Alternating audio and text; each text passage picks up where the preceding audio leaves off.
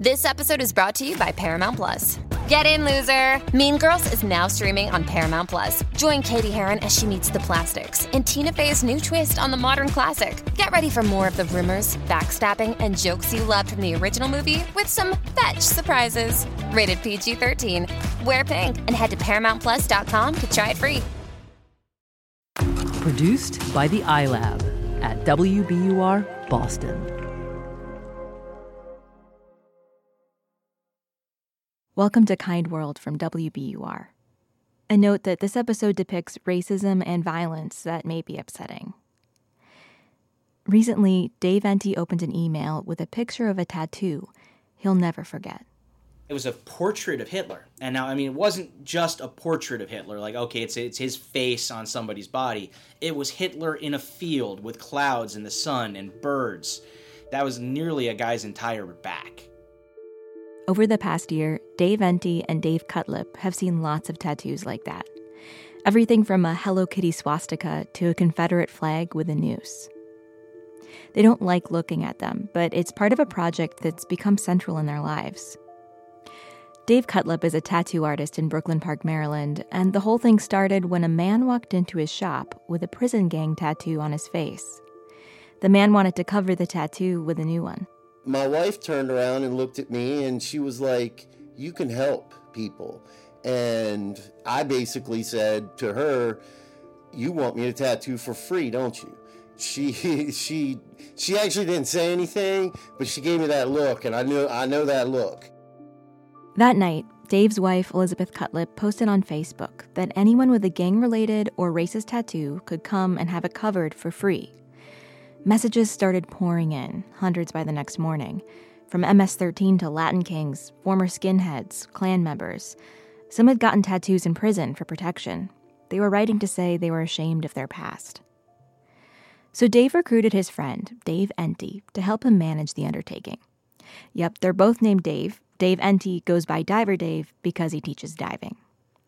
Diver Dave followed up on the emails, which they started calling redemption requests. He did research to decide how genuine the remorse was in each case. To him, the work was personal. Being a Jewish person, I find I derive great pleasure out of eradicating the world of swastikas one at a time. A whole section of my family were killed in the Holocaust. And being able to be part of seeing people get over that kind of hatred, especially a hatred that is very much directed at me, it means a lot to me, and I think it's a very important work for us to be doing. Not everyone thinks this is a good idea. Some were angry that Dave would cover these symbols on people whose racist views might be more than skin deep. Diver Dave says all he can do is trust the vetting that he does. I have to believe that people are able to change. Because if you're saying no one has the free will to be able to change their thought process, what kind of a world are we living in, and what kind of a world will we have? Change isn't easy. Dave remembers a client who asked for a peace sign tattoo, and he told him a simple peace sign won't cover a swastika. Much like addressing racism, covering a tattoo is more complicated than getting the original. You need texture, lines, and dark shaded areas to make it work. It takes time, and it's painful. We could also just black them all out, put black squares, but that isn't helping with the rebirth and with the growth. Instead, Dave designs new tattoos for each client based on who they are becoming, turning gang signs into roses and birds. While Dave works on their skin, people open up, and he hears their life stories. Stories like Lou's.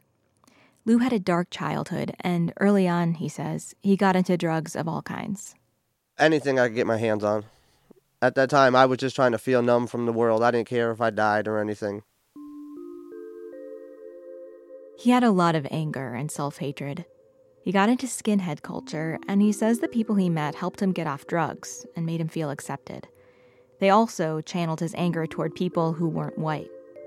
Lou gave himself his first white power tattoo when he was a teenager.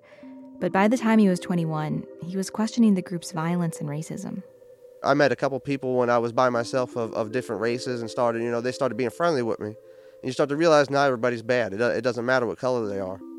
It's something I don't want to be a part of no more. So, he says, he left.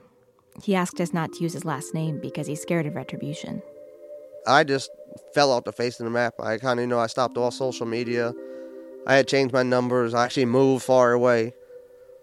But I still, for the rest of my life, will be a walking target. He says leaving the group was hard.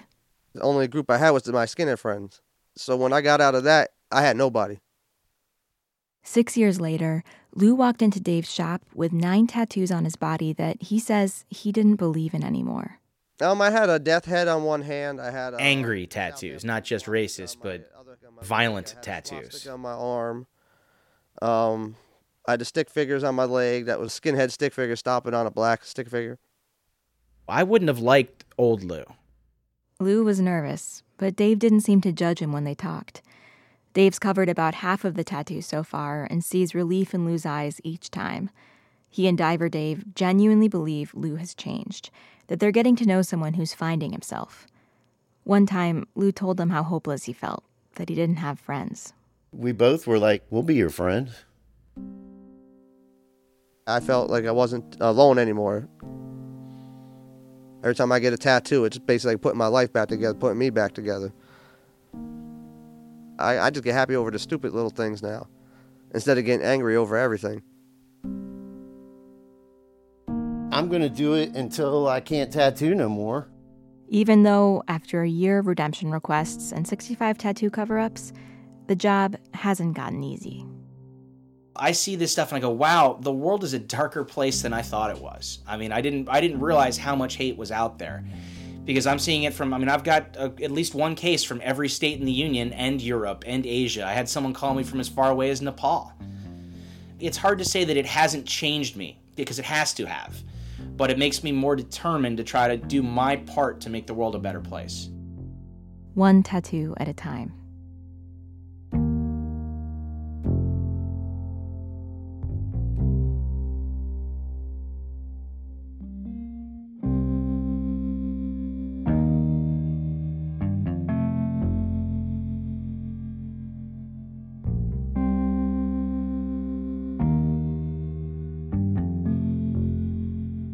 You can learn more about Kind World and subscribe to the podcast at wbur.org/kindworld, and find us on Facebook and Twitter at WBUR Kind World. Thanks so much for listening. I'm Erica Lance.